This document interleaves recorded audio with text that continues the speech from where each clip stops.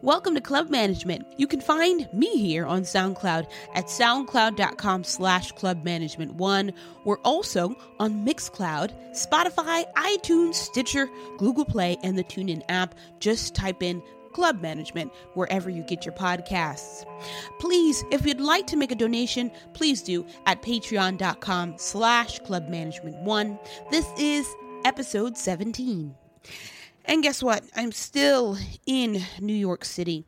It's been about 4 months now, and, I've never been home this long to see the seasons change, but I'm grateful. Luckily, everyone is safe, and we're managing day to day. Little did I know, though, there were tons and are tons of folks just like me, stranded in different parts of the world, waiting to return back to China or waiting to fly home and meet with their families and loved ones. Shanghai-based DJ and producer Narja was stuck in Taipei for a month as the situation grew worse in China. He decided to return back to his home in Atlanta, not realizing what was to come. Worried that he would not be able to find work in the U.S., Narja raced back to Shanghai to wait out the storm. We were very unsure about work and returning back to Shanghai. So I made the decision to return back to the U.S., to Georgia. And I was there for a month, and it was fine at first. As time progressed, it developed more in the U.S. That's when it started getting bad. And I left right before it actually got really bad. And that was around March 20th. We flew from Atlanta to San Francisco. And some of the things I realized were a lot of people who were traveling through the airport weren't wearing masks or didn't have anything. So me, I had lots of wipes and hand sanitizer and masks on me, and I was fine. I was trying to stay away from people, but a lot of people didn't have anything. I was kind of scared just to be around people, but everybody thought it was fine. And the airport was very empty, so it was very easy for me to stay away from people. I was in San Francisco, waiting, staying away from people. I had an 11-hour layover, so I basically stayed in the same chair. And then I came back through Korea, and a lot more people were wearing masks. And I was very happy about that, because I think over there, a lot more people know the dangers of what was happening, what was going on. And then I came back to Shanghai. And it was kind of rough. I ended up being quarantined in a hospital for a little bit because they wanted to run some extra tests. And all of my tests turned out fine. Nothing happened. I was good. Overall, it was fine. After that, I did my 14 days at home. And all I did basically was work out and try to eat as healthy as I can. And I'm very fortunate for how it was handled. Luckily, music has always been a way for me to bounce back from adversity. I'm no stranger to it. And rapper Hasten Chang from Hong Kong also knows what it's like to have to shift course too. He DM'd me on Instagram a few weeks back looking to come on the show and share his story. And once I got to digging into his music and learning a thing or two about his backstory, he's made one hell of a comeback. You have a really interesting backstory as well. And I was reading... Yeah, I'd like to think so too. Yeah, I was reading on your Instagram the other day that you said 2 years ago you had to turn down 7 college offers to the U.S., which is crazy. I did. Yeah, tell us about that. I did. Well, it's like, it's a really long story, so I have to start at the beginning, honestly. Yeah. If that's okay with you. Yeah. So I'm from Hong Kong, right? And I left Hong Kong when I was 10 because my parents got divorced, and my mother, she was a single mother then, and she took my brother, who was 2 at the time, and me. So it was just 3 of us. We moved to Shanghai when I was like 11, something like that. And so we lived in Shanghai all the way up until I was 16. And through those years, I went to a boarding school in Shanghai. Like, it was like a very serious academic school. You know what I mean? Like, they trying to get everybody into like Ivy League schools and stuff like that. Like, it was like a really strict academic thing, you know. So that was most of my life, most of my early life. And like, I played the cello and shit. Like, I played the cello for 10 years. So like, it was a very different path, you know. And but basketball has always been like a very serious pursuit for me, like a real passion. I invested a lot of years in basketball, and when I was 16, I got kicked out of that school in Shanghai because my mother was like really late on the tuition, and they couldn't let me go back anymore. So one of my coaches, who was Spanish, he gave me, like, he helped me link up for an offer to go to this academy in the Canary Islands in Spain. Like a basketball academy, one of the top teams in Europe, actually. And they've sent over 40 Division I players to the US. So like they trained over 40 European or Asian players, and they sent them to like NCAA Division I. So that was my dream the whole time, to play college basketball. So I made the move there when I was 16, and I stayed there for three years. So my whole goal there was just to like get the best grades possible and like try to get a college offer to play basketball, college basketball. Like, that was a dream, you know. It's a blur now that I think about it, but it's a crazy 2-3 years. Like, I woke up at 5 every day to train, and then like go to school, study, and go back, lift weights, and then train again, like a team training. It was crazy. So I ended up applying to a bunch of colleges in the US, because, you know, that was always the plan. And so I got into those 7 or 8 schools. 7 of those were scholarships, some partial, some full. So I was actually supposed to go to college in like the September of 2018, but because of our situation financially back home, and my mother just couldn't afford it. So I had to ask for a gap year, and I stayed in Hong Kong. And at that time, she just started like a business, like a family business, a food import and export company, and I had to really stay by her side and help her build it up, like build it from the ground up, you know. And that was when I started to make music. Like, I just was just messing around and dropped a song, and the reactions that I got from it was kind of like a sign that was what I was meant to do, you know? Yeah, so one gap year turned into a second gap year. I'm on the second gap year right now. Yeah, and I love that. I think I was drawn to your story too, because I identify with that as well, about like being thrown off my course of path and then having to readjust and realizing that maybe that's the path that I should have been following the whole entire time. Facts. Yeah, so. But, you know, I'm a big believer in like the universe and in God, you know, like, I'm a spiritual person, and I just believe that like nothing happens on accident, you know. I think everything happens for a reason. It's quite interesting. I know that you talk about basketball playing a vital role in your life, but I'm wondering how hip-hop has kind of worked as a tool of expression for you, especially in a place like Hong Kong where, for lack of a better term, things tend to be a bit censored. So, like, what were some of the influences that were or are shaping your sound? For sure, that's a great question. Well, you gotta understand that hip-hop has been a part of my life since I was 12. And it's because actually a lot of Asian kids, like Chinese kids around my age, they were like, a lot of them are influenced by Black culture. You know, it's crazy because the internet has like is brought us so close as a species. I feel like a lot of Black people, they watch Japanese cartoons, anime. Right. You know, and like a lot of Chinese kids, they all love hip hop. Like, all they listen to is hip hop, and I was one of those kids too. You know, but the main reason I started listening to hip hop was, like I said, my parents got divorced when I was younger, so it was pretty tough on me, because back then I only played the cello, you know, like that was the only music I had in my life, like just classical music, like Bach and like jazz, like all that stuff, Mozart. Like, I was sick of it. And my mother got me a laptop when I was 12 to 13. She got me a laptop, and you know, I just did a lot of exploring, you know, and I just stumbled upon Lil Wayne. I remember a Lil Wayne mixtape, The Carter. And it was crazy because back then I didn't even speak English that well, you know.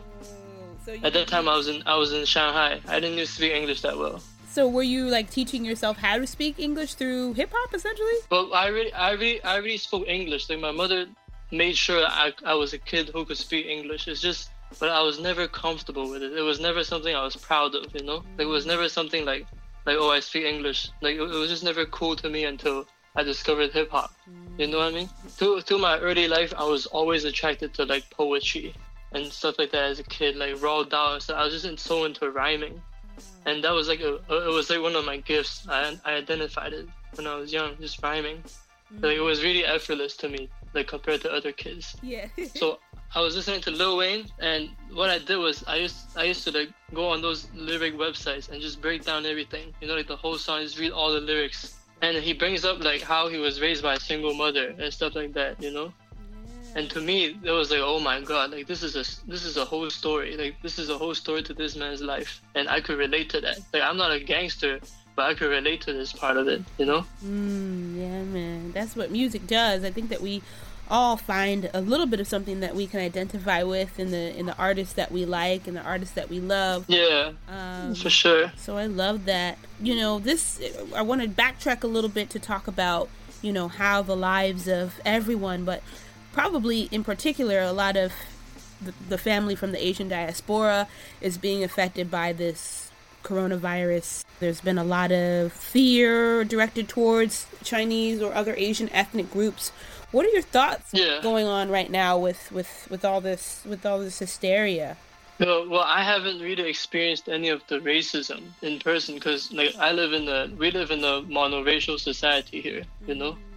But I see like the hate everywhere from like on the internet in the US, and it's actually crazy. But at the same time, it doesn't really faze me, you know, because I feel like there's a lot of bigots exist, you know, like a lot of ignorance in the world. It doesn't really faze me because I know like equally there are good people who are accepting and loving. So it's just, you know, but I think we live in a great time where ignorance is called out as soon as it's identified, you know. Like there's no tolerance to let it exist. Even with racism against black people nowadays, like it's just not tolerated anymore. So I think we actually live in a great time. Contrary to what the media tries to portray, I think it's actually the best time to be alive, you know? I think so too. And, you know, like I've been talking with some other artists that are saying like this lockdown has been particularly interesting because it's given people a new way to kind of adapt and figure out how to get their content out there, and, you know, coming up with more exciting ways on how to create content. So first I want to talk a little bit about your project that dropped, I want to say around 6 months ago, the Do Rags and Chopsticks EP. That's really awesome. Did you produce this on your own? Those are all producers that I linked up with. Nice. They're on YouTube or on Instagram. But that was a long time ago. Now I've got like producers trying to hit me up every day, sending me beats and all that I don't have to pay for. So it's crazy. But that was back then. That was like when I was on YouTube just downloading beats and like trying to link up with producers and stuff.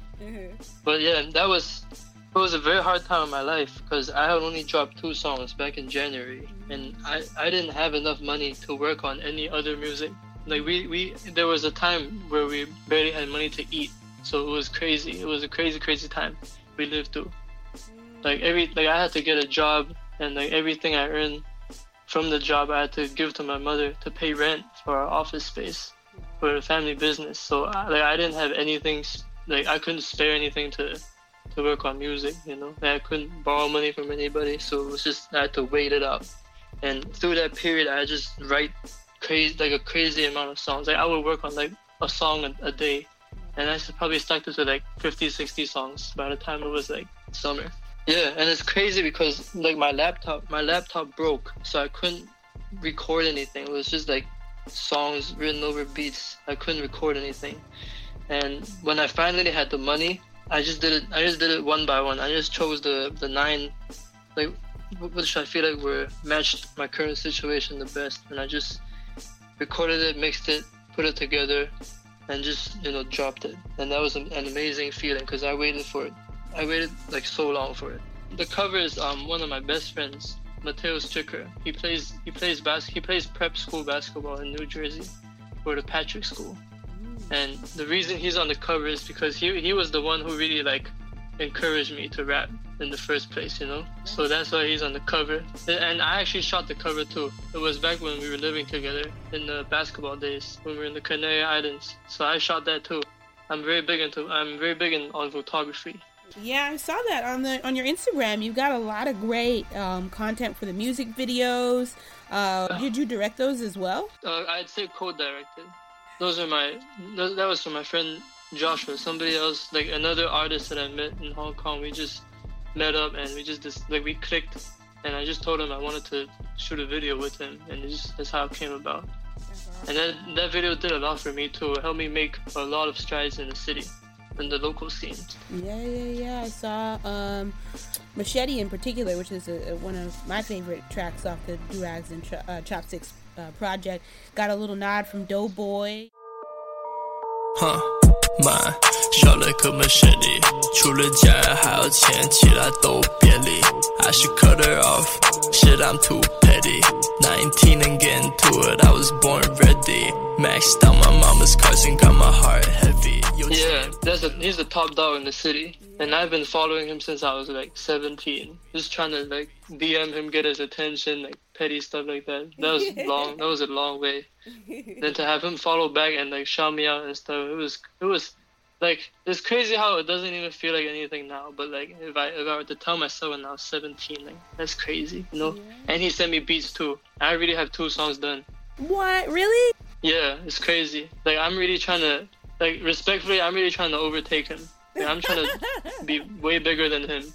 Like seriously. Man, it's possible, you know, and to hear your story and your work ethic, that's crazy. So that's definitely my goal. Like I'm not really, like I think what separates me from most artists, like not just in Hong Kong, like in China and in the US too, it's just like everything I've been through to get to this point, you know. Like I applied the work ethic I had for basketball into music, and that's why I feel so unstoppable in a way, you know, because it's just like the story I have to tell, the things I went through is just unmatched, you know. I feel like there's no way I'm not gonna make it, at least in Hong Kong, you know. Like to make it in Hong Kong in the same way Doughboy has is already a given to me. Like that's already like I already know that's gonna happen, but like in China and Asia and maybe in the US in a few years, that's maybe it's possible, but making it in Hong Kong is already like it's decided for me. Like, there's no doubt in my mind. Yeah, I think that's huge in itself. What I hear from a lot of buddies in China period is that some artists feel like there's no market yet for what they want to do, or they feel like they're not getting enough exposure until they're able to reach like a North American audience. But, you know, I feel like that's not the case anymore. No, it's not the case. I think that's just a personal issue. You know, maybe it's selfish for me to feel this way, but I feel like everything is aligned for me, really. Honestly, because I'm only 20, and I've only been doing this for a few months, you know? And all this is just beginning. So it's sometimes it feels like it's all meant for me. Really, like in the most humble way, too. Of course, you know, I think that's important, and it's okay if you feel proud about that. It's okay to speak on it because it's something that you worked hard for. I want to talk a little bit about Chengdu because it's a crazy city. I'm always throwing events there, and you know, kind of doing some hip hop events every now and then with the Swag Alien crew out there, but also it's the home of the Higher Brothers. You've got some other excellent cats out there in the hip-hop community as well, like J-Mag, who has a feature on the track Weightlift, a favorite of mine. Yeah. How'd you link up with J-Mag? You want me, love me, hug me, say you wanna fuck me, count rap money, yeah, I'm from the bottom, wish you can get real ugly, fucking my bucket in the light, I wish sunny, baby taking druggies. I just DM'd him, sent him an email, hey, do you want to hop on this? And he just said, sure, that's it. But Chengdu is a crazy scene. Like, it's another level from Hong Kong for sure. Like, those guys are, like, beasts, you know? Like, I have mad respect for their skills. It's just crazy. And it's just an overall way tougher environment than Hong Kong, I feel like. It's just like a war zone there. Another track that I want to talk about is Porsche Panamera. Yeah. That's that's probably one of my favorites too. I that like I've that ever one made. too. What's the story about this one? It's like 10 at night with a friend on my camera, reminiscing about the days of mine. Push the Panamera, those are good days, but I know they won't be the best. And every time we catching up, they say that I need to rest. 心里知道沉稳的没有休息过，而我知道的些目前问题都有我的错，某些烦恼特别多，告诉自己绝对不能这么弱，必须坚持爬上每个山坡，遇到自己一面别人肯定没有见过，包括我。But as far as my story goes, I look up to Dre, knowing he sends us shows like I relate to that most. Can't help but feel That's just like when I was young, my parents had money, you know. Like when I was young, my parents were like newlyweds. They were sitting on a lot of money, and like they just had, like when I was born, we lived in a mansion. They drove like multiple sports cars, you know. And but it's crazy because everything was downhill from there in their marriage and in their life. So it's just a song about like how, like eventually I want to get us back to that point in life. You know what I mean? Like it's just like my mother made a lot of sacrifices for us to just be where I am today. And it's just about how she used to be like, we used to have nice things, you know. It's just about like one day getting those nice things back, being able to provide that back. It's just a lot of memories. It's like a song where I'm just, you know, expressing my memories in a way that I feel like puts it in a good song, you know. Yeah, man. I identify with that so much because I actually have a similar backstory with, you know, finances, doing well with the family, and then all of a sudden things kind of take a turn for the worse. So I find myself also having to carry this burden of being the next generation to make it and you know, build some sort of wealth for the family. So also I want to talk about this lockdown period in general. How are the things going on right now in Hong Kong? Is everything okay or somewhat normal? Yeah, it's been the 5th consecutive day with like no new cases. So things are looking up. Hopefully for the rest of the world soon too. But I can't lie, it's been kind of nice being able to like stay at home and having the pace of life slow down, because usually it's like a really fast-paced lifestyle over here, you know. So just have people chill a little bit.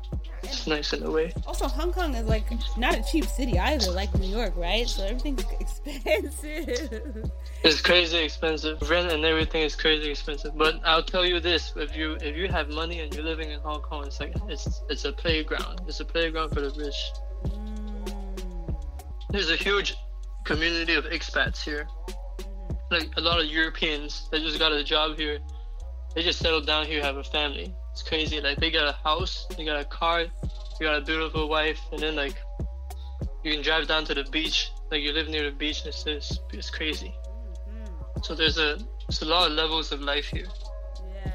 It's just about how lucky you are, really, or how hard you work to get to wherever you are. To that point, yeah. What are some things? I mean, you say you've got a track bubbling up with another one bubbling up with. Who did you mention? I'm sorry. Doughboy. No, but I have a lot of things going on actually. It's just about, it's almost too much. I have to really like schedule things right so I don't rush anything really, because I'm sitting on too much stuff. Up next, so there's a producer called ATO Nuke from Atlanta.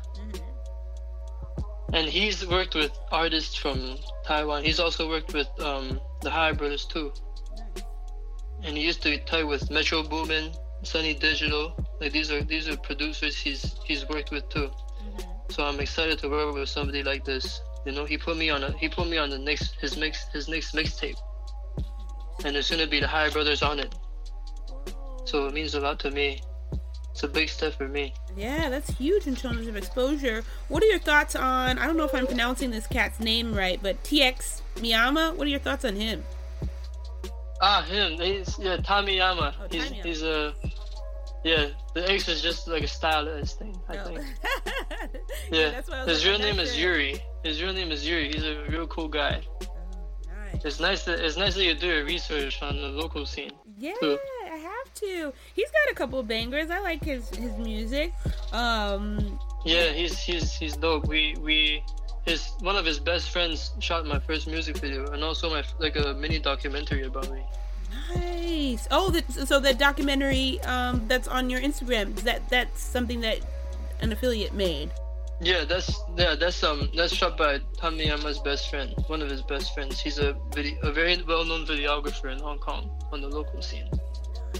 So he shot a series called The Come Up, and there's 3 episodes, and I'm one of them. You know, as like a featured artist on The Come Up. So yeah. But he gave me a shout out too. He gave me a cosign. That meant a lot, because he's also another artist I hit up like 2 years ago trying to get a feature. Back when I didn't really have anything going on for myself. And he hit me back up. He was like, I knew your name is familiar, and it's just telling me to keep going and stuff. And he invited me to his studio someday to link up. If it was me asking people for features, I'd be too scared to. I think it's because I've really been at a point in my life where I had nothing to lose anymore, you know? Like I was supposed to go to college. Like I have hope I might still go to college, but there was a point where I just felt like I just lost everything, and it's just, I wasn't scared to just get things. Like there was nothing to lose from there, you know? So that's where people say it's courage, but it's really, I don't care anymore. Like I don't care about like losing in a way, you know what I mean? Like I don't care about failing. Oh yeah, I think I also reached that point a little bit where, like, moving to China 4 years ago, I was like, all right, well, I'm not missing so much here in America. That is a crazy move, for real. Props to you, because not a lot of people have the guts. I know some people, but like it's a special breed of people who have the guts to move from like the U.S. to China. Also, like when I tell people, obviously, like having to learn a new language, learn how to navigate in a whole new world, a whole foreign world, was crazy for me. But it's worth it, and it's a hell of a story to tell, because I know how hard it is I know a lot of Americans, and most of them are like too close-minded to ever think anything about Asia. Like to them, Asia is just like a fairy tale land, really. Yeah. They don't want to learn anything about it, but it's you know, I always respect the American people or Europeans who catch on to what's going on here.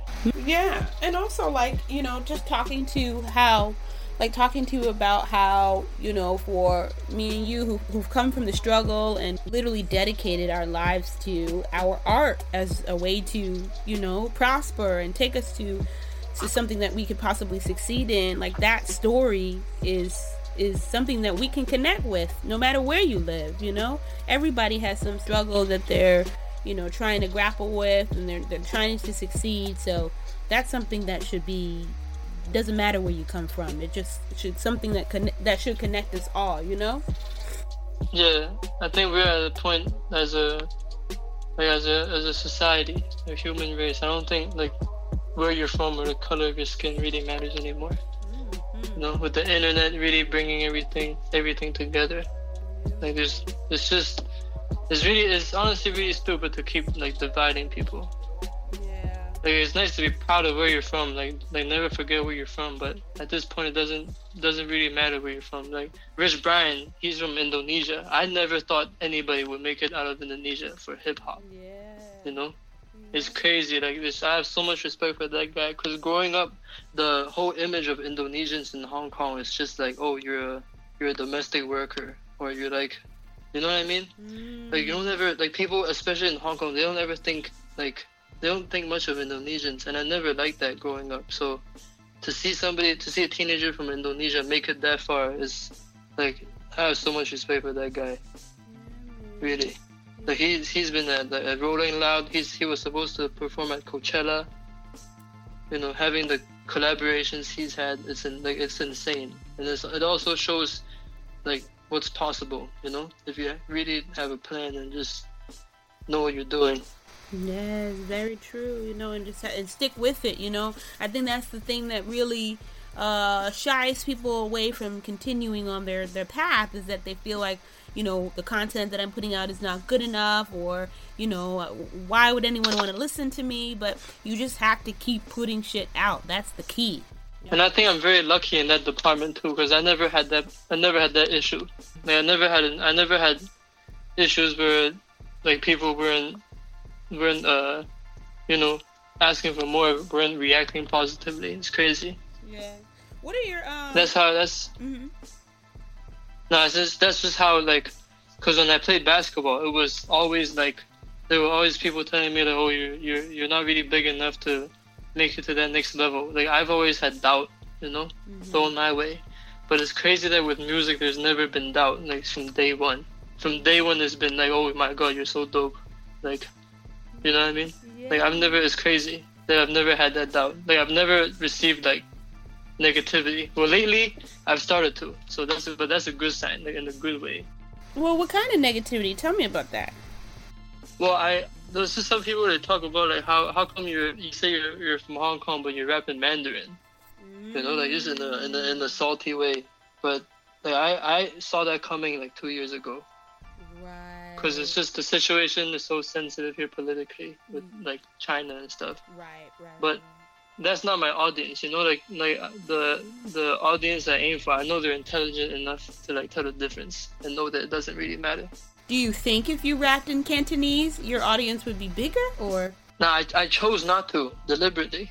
I could have, but I chose not to because the market for Cantonese rap is so small. It's just, if you want to, because the music business, you make money from, like, doing shows, and how many fans can relate to your content, Right. And if I rap in Cantonese, I can only do shows in Hong Kong or Guangzhou. You know what I mean? Got you. Like, people all around mainland, they're not really interested in hearing you rap in Cantonese, especially when, like, there's already enough rappers in Hong Kong that rap in Cantonese, Right. So I've been very, very blessed. So that's, like, much respect to my mother, because she saw, like, 10 years ago what China and its influence could become, so she made sure, like, that I could speak Mandarin fluently. So that's why I moved to Shanghai. So I'm very grateful for that, because, like, a lot of my European friends, they try to learn Mandarin now. And I'm very grateful that it's just, like, second nature to me. I'm interested to know more about, like, how does the label side of things work? Like, let's say if you were to get signed from a label in China and stuff, do they own your creative work and take some sort of percentage, or is it the same of how it works in the U.S.? I'm interested to know. Well, from what I've heard, labels have a pretty bad reputation over in Asia, because they're, like, pretty much like the government. They really, like, they really look for a strong control. They try to really control a lot of things. Even here in Hong Kong, like, a lot of signed artists I hear about, they try to get out of their contract as soon as possible. Yeah, man. So I'm in a really blessed position, because if we're in a better position financially from our family business, I'm really in the position to self-fund, to really self-fund my dreams, instead of having to look for a label. Because a lot of these artists, they end up settling for labels because of, like, personal financial issues. They start running out of money and they end up losing their freedom. That's true. Or they feel like they wouldn't be able to access the same resources that, like, on their own, that a label would be able to, representing them. So that sucks. But what ends up happening is that you lose all the rights to, like, your publishing, your masters, which are key ways for you to make money as an artist. So it's so important. And I talk to a lot of people about, like, just remaining independent at all costs, because you really want to make sure that you're getting everything, Yeah, I watch, one other thing I do is I watch a ton of interviews. I probably watched hundreds of hours of, like, interviews, just from people like Russ.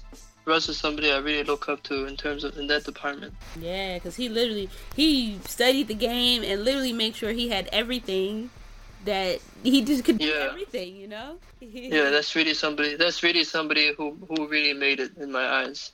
All right, well, wrapping up here, if people want to find you, they want to listen to more of your music, where do they go? Well, you can go to my Instagram first, CHENGHAYCN. And I'm also on Spotify, Apple Music, YouTube, iTunes. I'm also on NetEase, Deezer, all that too. I'm really gonna run things up in this year though, for sure. Like, this is just, it's crazy because things have happened so much faster than I expected. 小二后人是两宁波人，家里钱来多了，人品就会跟人往下沉。小二后我追的女生多也多，特别懒，那是养着你 got it， 还要抬着本的板，忘得我 for 多。我10年后还时候，我老妈习惯喝茶，but now she sip Bordeaux. Shit is crazy, miracles don't amaze me. If that shit you chasing, need for you is not your fault. 20天不给你听我说，小时候经历过的东西特别多。Remember when I couldn't get a kiss? 现在看了我就。You're listening to the sounds of Hasten Chang. We're coming out of his Dartmouth Part 1 freestyle. Very, really cool. Hey, if you want to check out more about Hasten and what he's doing with his music, you can head over to his SoundCloud, soundcloud.com/Hasten Chang, and he's got his music all over on Spotify. Follow him on Instagram too, @Chang Hasten. Very cool stuff. And hey, make sure you're following me as well on my Twitter and Instagram @Shannon1DJ on both platforms. Really nice hanging out with you guys for episode 17. Stay on the lookout. We've got more things coming up on the show. And please, as always, we're always looking for donations to improve the quality of the show and provide more content for you guys. So if you could make a donation, that would be great. Patreon.com/clubmanagement1.